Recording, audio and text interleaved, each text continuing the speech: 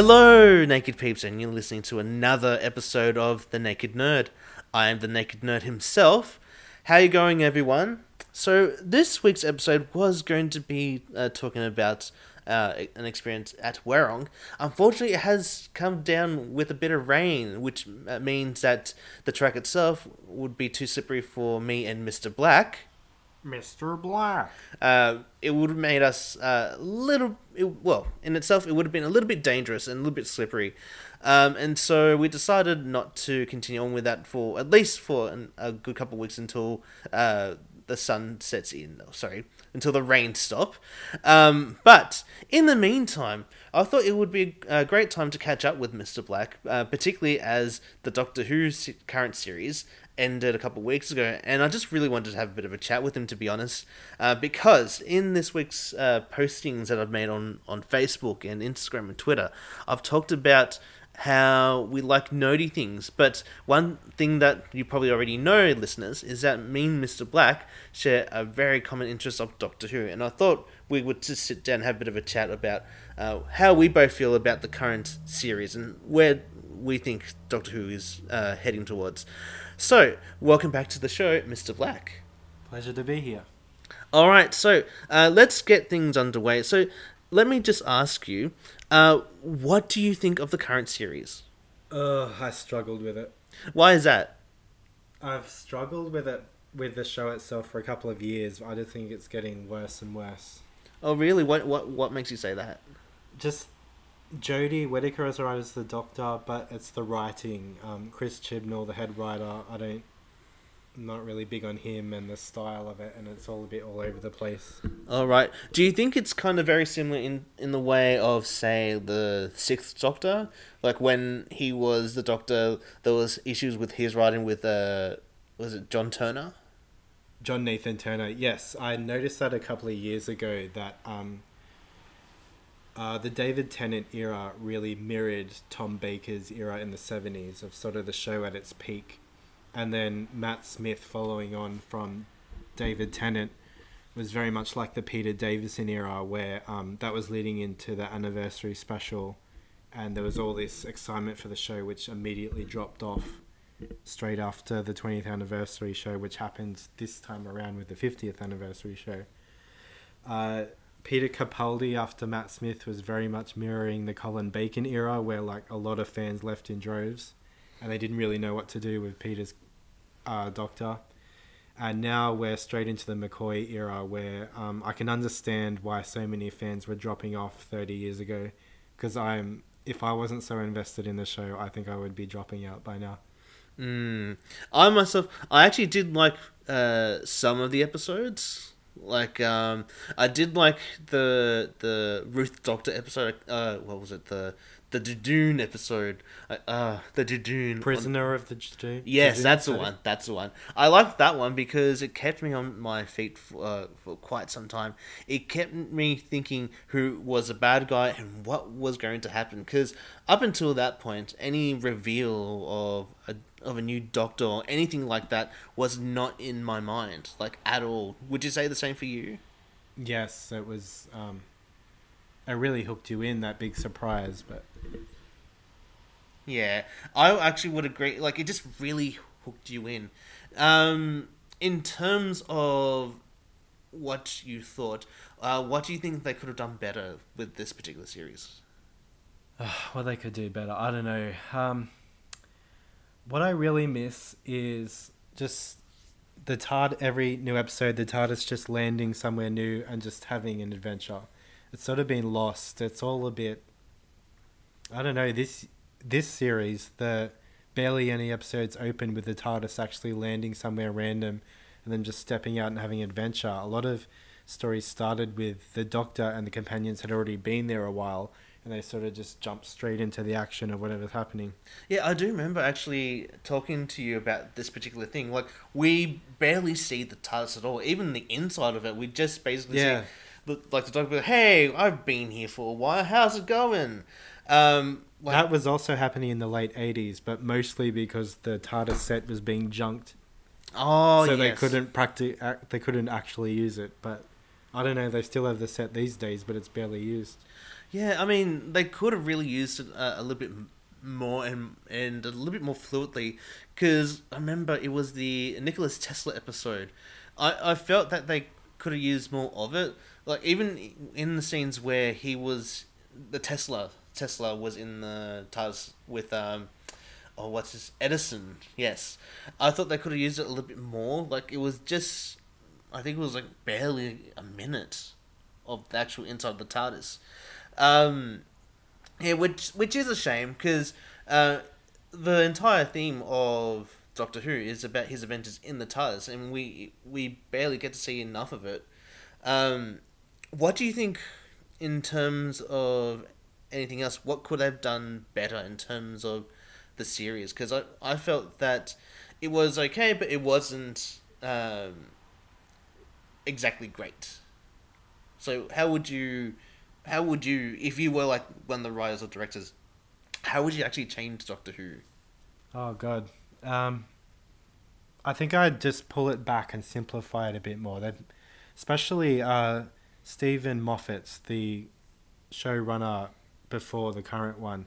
The biggest problem I had with him was he made the show way too convoluted. And I mean, I love complicated, interesting stuff, but he just got stupidly convoluted, and it just sucked a lot of the fun out of it. Like I would never know what was going on and wouldn't remember plot points or who monsters were and things like that.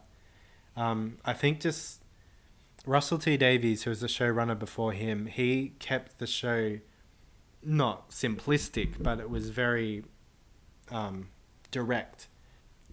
I would actually have to agree with you on that because, um, particularly with Moffat, he did have this tendency to like put you in episodes where there was definitely some forgettable moments. Like it was that Dole episode where Matt Smith's doctor basically traveled to help this kid out who basically turned everyone into dolls. Do you remember that episode? Like it was That just was who played the Brigadier's grandfather in Peter's last episode. oh what oh Gatus. Mark Gatiss. Mark Gatiss wrote that Yes. one. Yeah. I found that one particularly forgettable. Like, even though it was terrifying, it was just one of those filler episodes that kind of was only there because it needed to be. I definitely would agree with you on that. But when Russell T Davies first presented with the new series, I was instantly in love with Christopher Eccleston's Doctor. Like, I think you would agree with me that there should have been more of Christopher Eccleston, even though issues aside, that like with contracts and like rumors and all that, there should have just been more of Eccleston, just a lot more of him than we've been given. I think he should have done at least one more year and like wrap up all the Rose stuff. His companion was Rose. When Rose got handed over to Tennant, it was sort of a bit, yeah. Yeah, I actually agree with you on that because I love David Tennant. I love him as the 10th Doctor, but he should have at least come at least later on. Like I get that they were trying to basically introduce the whole idea of the Doctor's history, particularly regeneration, quite early on, but I just felt it was I think that's just because they were forced to, because Eccleston was out within 1 year. true. But to be fair, that's how it kind of started with Hartnell anyway, because of his health problems and his inability to basically be on set for long periods of time. So, in terms of this series, do you think you have a favorite companion, or would you say none of the companions have met your standards? None of the companions have really stood out to me since Rose, Martha, and Donna. Um, but yeah, these three, they don't. There's not much to them. I have sort of maybe of the three, Yaz stands out to me. Uh, Ryan, he's very mopey and he hasn't had much character development. There was this whole backstory about him where he's got Asperger's, and that's barely ever addressed. Wait, really? When was this? Because I may have missed that In particular part. his the very first Jodie Whittaker episode, He's first seen trying to ride a bike or something, and he gets frustrated with it and throws it down a hill. Oh no, that was Asperger's. It was dyspraxia. Dyspraxia, right? I always get it Yeah, mixed up. that's all right. Yeah, because no, you're definitely right. He was very mopey, particularly in this season. But I also felt that he was just there was just a lot that needed to be developed in terms of his character. Like, Well, all three of them. I can't, what's the name? I see. I'm so out of touch with this new season. I can't even think of the characters' names. Who's the oldest companion? oh, that would be Graham. Graham. Yeah. There's not much to him. He only stands out as being an older companion, which is something completely new. Well, at least for, well, in terms of his age, yes, actually, because in TV series at least, most of the companions have been quite young. Yeah, I think the oldest from memory was Ian and Barbara, who were in their 30s. I think. Oh yes, of course. And everyone else are more 20s or even teenagers.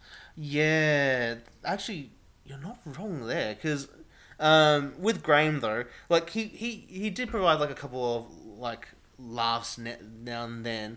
Like, no offense to the actor who played him, because I think he did a really good job.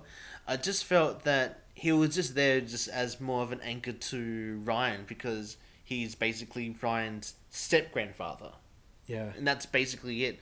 But you're definitely right. For me, Ryan was just so mopey. Like, I remember not in this series, but in the previous series, like when he was in.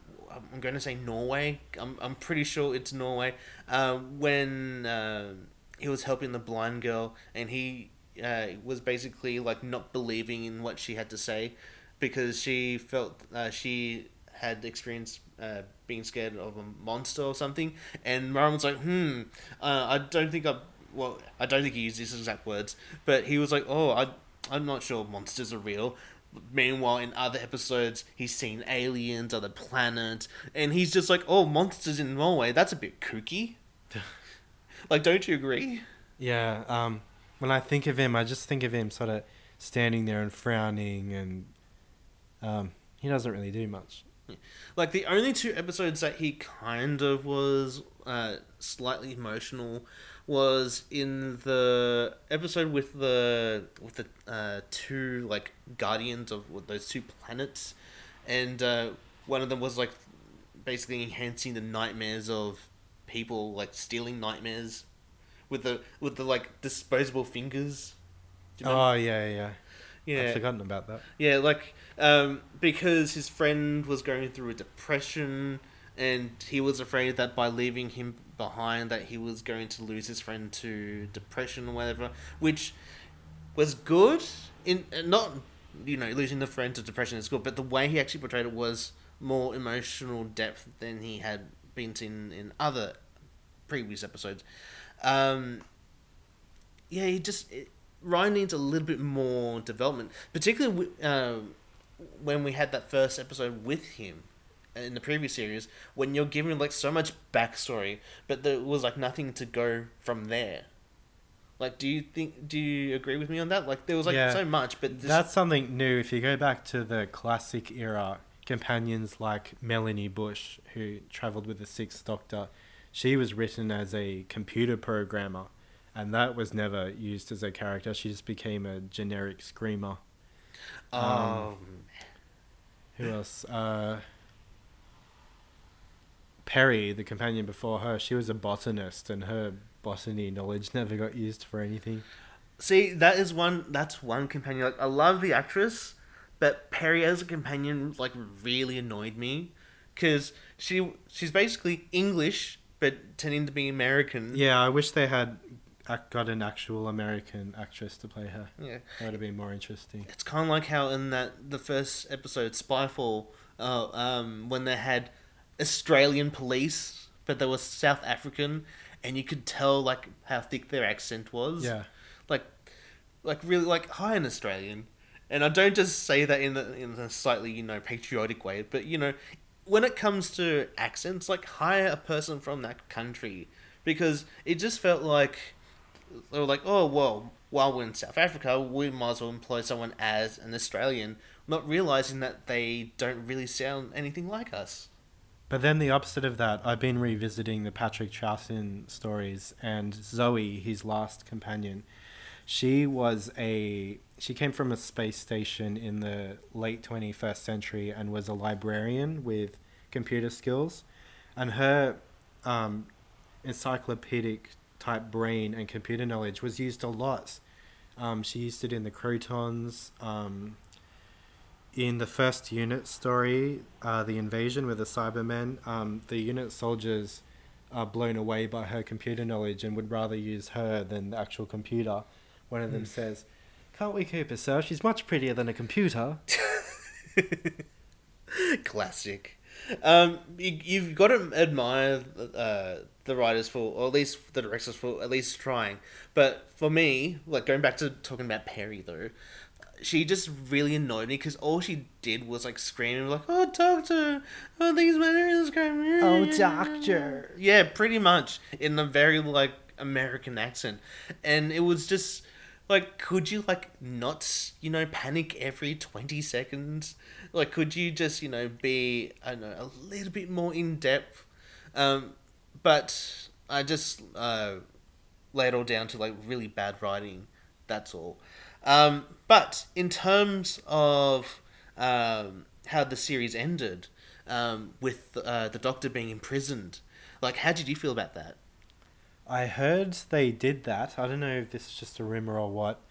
There was a lot of trouble this season where BBC wanted to out Chris Chibnall. They wanted to get him out, and Jodie Whittaker says, "If Chris is going, I'm going." And they weren't actually sure if Jodie was coming back next year. I've heard that her being shoved in the prison was a sort of what they did in Star Wars with Han being put in carbonite. They didn't know if Harrison Ford was coming back for Return of the Jedi. I think they've done the same thing here. The reason that she's been shoved in jail all of a sudden is they don't know what they're going to do with the next season. They didn't know if Jodie was coming back, and that's why they did it. That's what I've heard. I don't know if that's true. Yeah, I actually have not heard. Well, I've heard there were issues because with this particular series, there's been a lot of issues and particular debates about how the direction of the show is going, particularly when it comes to Chibnall. Because with Chibnall, he's not bad in terms of writing. Like he did Broadchurch, which was a very good series. He was the main writer on Torchwood. Yes, but with Doctor Who, particularly as it brought in a new female Doctor, like a lot of people debated about, is it really necessary that we have a female Doctor, because otherwise it's going to be a little bit too PC from here on in, like all these like different things. But I believe because of the ratings of the previous series, I think that had a lot to do with it. Would you say that would be a really big factor into like some of the stories behind it? Oh yeah, definitely. The first Chris Chibnall season in 2018 got scathing reviews, and it was so badly received they actually took a year off to sort of rewrite or rethink the whole show. And I could see this year that like Chibnall has just shoehorned in all this, like, oh my god, this reveal and that reveal. It was all a bit too much. Like there was a whopping big reveal at the end that there is another 13 doctors before William Hartnell, the first Doctor, and that the Doctor's not even a Time Lord. She's what was known as a timeless child. Was that it? Yes, the timeless child. And you know what? I completely agree with you on particularly with the whole aspect of Chibnall. Like the first series itself, I think what Chibnall was trying to do was start afresh and not really use some of the old Doctor Who villains or monsters. But that backfired big time. Everyone hated it. Yeah.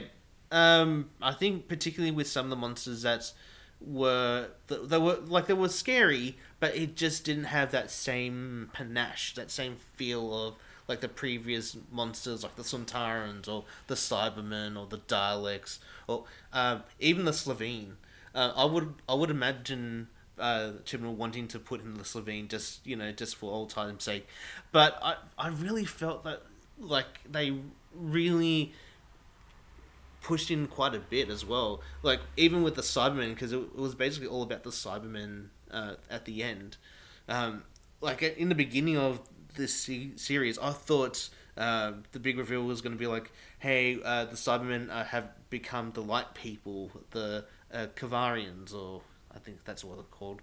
But yeah, it was just a lot to take in.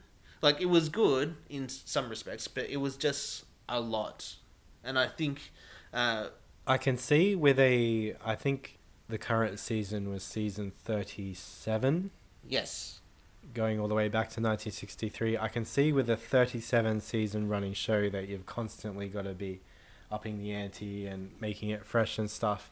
But it was a big thing to reveal 37 years in that you've never heard of before. I would have to agree, particularly with the timeless child. Like, I think it added more question to the Doctor himself or herself or themselves actually. If we're going through correct terminology, I think themselves would be more appropriate given that there's multiple versions of them.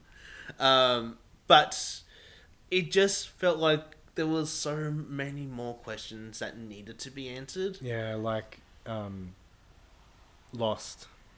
Couldn't stand that show. Oh, Too don't- many questions, not enough answers, and I think that's what the show's becoming now. well, we'll just have to wait and see because, like I said in the ending, the Doctor is now in a prison, which I think could be the Shadow Proclamation, given of how it looks like, how it looks. What do you think? I thought it could be the prison from Sharda, the last 1979 story. Oh, That had a big Time yes. Lord prison. Though it's not a Time Lord prison. I said you're doing prison, so maybe not. Well, time will tell. So, in that respect, that's all we really have for in terms of Doctor Who. And now onto a very, I would say, important part of this particular podcast. I would like to talk to you guys about sexuality. And when I say sexuality, I don't mean having sex, but that's neither here nor there. But I'd like to talk to you guys about sexuality because, as a nudist, I define myself by who I am, dealing with my own truths. And for a lot of people, sexuality is a big part of that. Now, I myself identify as a bisexual male, bisexual man. But other people don't necessarily have that luxury of being able to classify themselves. Mr. Black, what would you identify yourself as? Gay. Just gay male? Or... Oh, gay male. Yes. And in terms of being a gay male, how would you say that helps in your definition of who you are? I don't think it really defines me at all. As especially now that I'm single. I think when I had a partner before, maybe it defined me more. But now that I'm single, like it has very little to do with me. Okay. And what would you say... actually, let me rephrase. What would say was the pinnacle moment that made you say, hey, I'm gay? Like, not like, there was like a sign telling you, hey, you're gay. There you go. I think it took a very long time to work out. I find it interesting.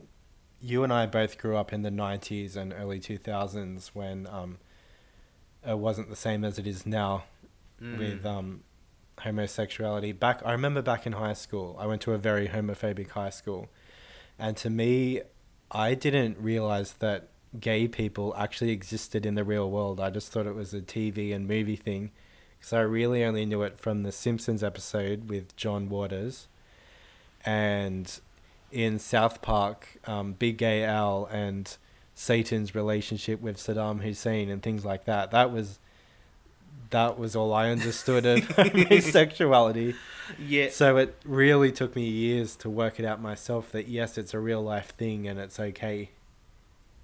Would wholeheartedly agree with you, particularly in that time period, because that was just because I went to a religious school and back then it really wasn't something that we talked about. We had gay kids at us. Well, I'd say a gay kid, because back then it wasn't like, hey, that kid's gay, ha ha ha ha ha ha ha ha. We just basically knew. Um, but for me, I really struggled, particularly as someone growing up in a religious household. It's not something that is seen as normal. Um, so you were saying that in your high school it was a bit homophobic. What do you mean by that? It was just the biggest insult you could get was being called gay. It was taboo. It was the worst thing in the world. If you were gay, it was horrible. Yeah, and you could be called gay for many things. I remember back particularly in that time period, you could be gay for anything. Like if you liked Pokemon, you're gay. If you liked certain types of music, you're considered to be gay. Like there was like just so many things that you could be called gay for, and not necessarily just because you like the same sex. Would you agree with me on that? Yeah, that was very much the culture circa 2000, that time period. Yeah, that takes me back. Oh man, I just realized the other day that the year 2000 was exactly 20 years ago, and it just made me feel really, really old. Because I still think 10 years ago was the 90s. Like, I just felt so much time has passed without really realizing that. But in terms of sexuality, um, do you think it's progressed in a good way or in a bad way for people? Sometimes I feel it has, but then we come to things like the 2017 plebiscite, which was this nationwide vote they had. They said, "Do you Mm. agree?" I can't remember what the wording of it was. Do you agree that same-sex people should be allowed to be married, or something like that? Yes or no, and you had to tick the box. Can I tell you that particular few months of that plebiscite, that was just horrifying. You really get to know who your real friends are, particularly with things like this. And this is where I would definitely compare our struggle with sexuality with those of the news community. Just being able to be seen as people, not just things or just something that's taboo. Like with that plebiscite, I remember losing quite a number of friends because of it, because they were like, "Oh, this marriage bill is going to impede on how I live, and my own point of view," and to which I was like, "How?" Like, That was the biggest problem with it. It was more corruption and paranoia and appeasing the right wing faction than anything else, and it just impacted on everyone else when it really shouldn't have. It should never have been a vote. It just should have been put straight through. Done. yeah, and it was quite a big waste of money because all those like paper forms, basically, just one question, and all you really needed to do was put a tick or a cross, and oh sorry, a tick on yes or no, and it was just a big waste of money. But That's where the corruption comes into it, because it could have been an online thing and saved so much paper, but they were really going for the older people. They really wanted that. They really um, swayed it that they wanted no to win. So they directed it at old people. They directed it with the postal vote, and all the younger people then had to be brought in to sign on to vote. It's just fucked.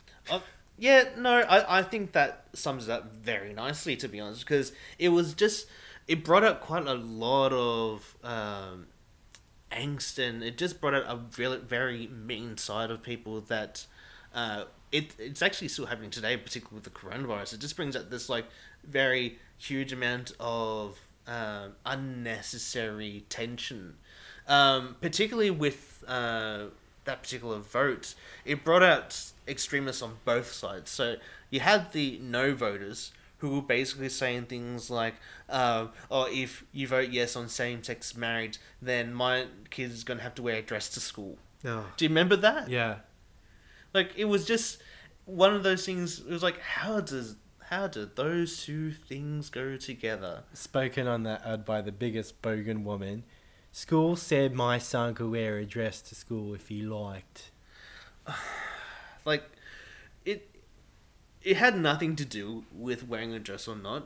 But it was just something that I think people were like, oh yeah, if we say boys have to wear dresses, that it would tackle like the older people, be like, oh no, we want this and this. One of them from that ad was, you can find her on Facebook. She's called Political Posting Mama, and she's just a right wing scaremonger.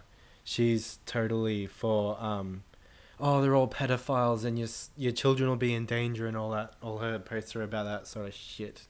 Yeah, it was just it's posts like that were just really circulating. But also there were extremists on the other side of things as well. Like there were people who, not just in a, when I say extremists, I'm not talking about people just saying, I'm going to defriend you straight away if you don't say yes. But there were people attacking other minorities. Like I believe there was a woman in Victoria who was said something along the lines of like, go back to your country, to I think it was like this like young Muslim couple who were just going about their business. Like, but in terms of that, it just brought out quite a big an important side of people that I really didn't like, and particularly for guys like us and people in the LGBTQIA community, it just brought on this really unnecessary angst between one another. But when the actual vote eventually got the yes, how did you feel? I was just relieved because it was 6 months of utter hell, and I wasted so much energy getting on Facebook and arguing with right wing conservatives and religious nutters, and yeah, it's just a relief when it was finally over and that we won and not the bad guys. I was so worried that the bad guys were going to win. And there were quite a few. I remember it was like Bob Catter um, talking about sexual proclivities, but we won't spend any They're more. all entitled to their sexual proclivities. Let a thousand blossoms bloom as far as I'm concerned. But I'm not spending any more time on it.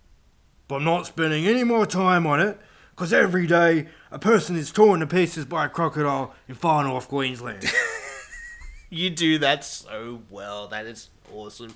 But yeah, I remember he was like one of the only 2 or 3 people that were like against the vote, and those who abstained from the vote, I think, included people like Tony effin Abbott. yeah, I think he abstained from the vote, and what's his face? Oh, crap, what's his name? We keep talking about him in his like getting someone else pregnant. Oh, what's his name?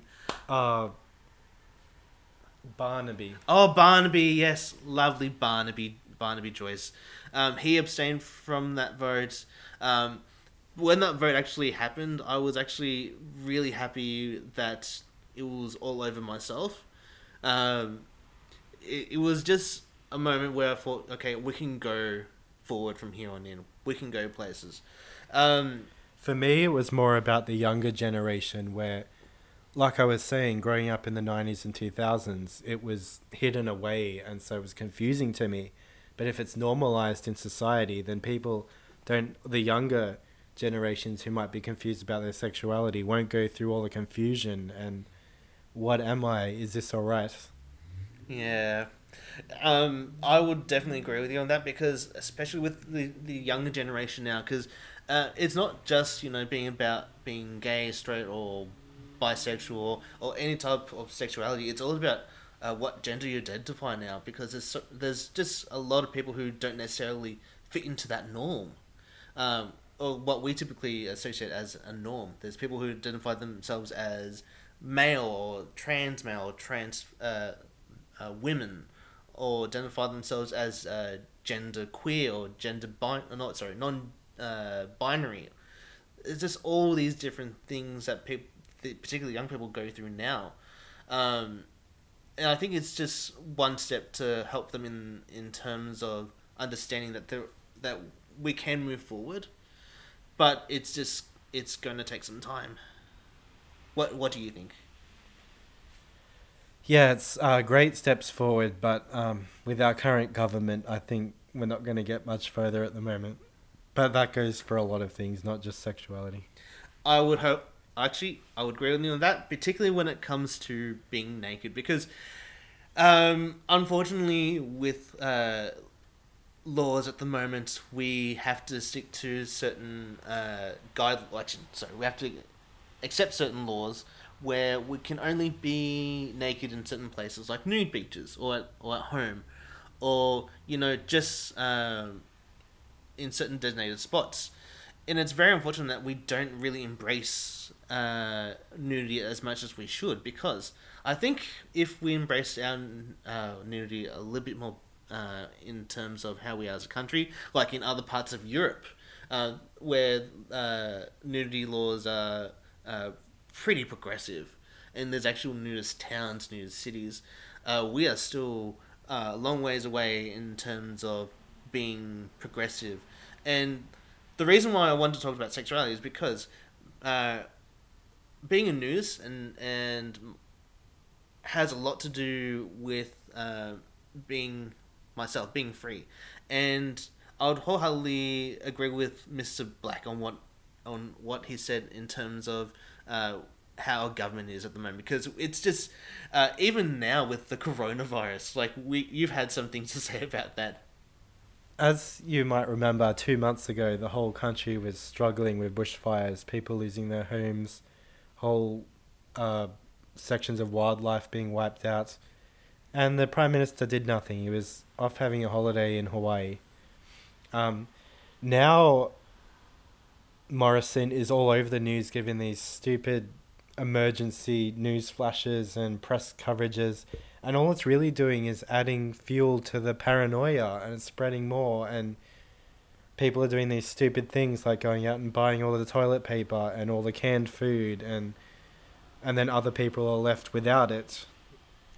And I must stress that Mr. Blake is not kidding about the toilet paper, because even in our local stores, toilet paper has basically disappeared. Um, I'm not even sure why toilet paper even became like an essential thing in terms of how people deal with essential provisions. Is diarrhea even a Uh, part of the? It's definitely not a symptom. No, No, I didn't think no. so. The only well, actually, according to quite a number of websites and according to a lot of professional medical websites, the only few symptoms include a cough, a fever, and shortness of breath. But to be fair, that covers quite a number of different ailments that deal with that. So there could be people who might be having an asthma attack and might be thinking that they have the coronavirus. But in terms of being prepared, it just showed again, like the previous slide, a very weird side of people. Like people buying toilet paper in large amounts. Like there was one lady who bought about 4 or 5 packets of toilet paper in one go. Like I know there's like there may be like family reunions or like get-togethers, but I'm definitely sure that families don't use that much toilet paper. Um, Idiots. uh, Paranoid idiots. I'm sorry to say. Well, not really, because it just goes to show that the level of misunderstanding, and this is where I like to bring my point in, because everything that I've talked about, particularly around sexuality and nudism, there's still people who have really big misunderstandings of what it's about. There's still people who don't really understand, even today, what the coronavirus is, what it's doing, and how it can affect people. And it just goes to show that we need to be properly informed. Hopefully, this podcast will do that for you, and hopefully, Mr. Black, from time to time, will be able to do that in his appearances. What would you say to that? Yeah, good. Well, in that case, Mr. Black, is there anything you would like to say to our listeners in general, in terms of sexuality, in terms of the coronavirus, in terms of anything and everything? What would you like to conclude? Uh, Don't buy all the toilet paper. And if you're gay, don't buy all the toilet paper. Leave some for everyone else. Oh, yes, you heard it right here, folks. Don't buy all the toilet paper.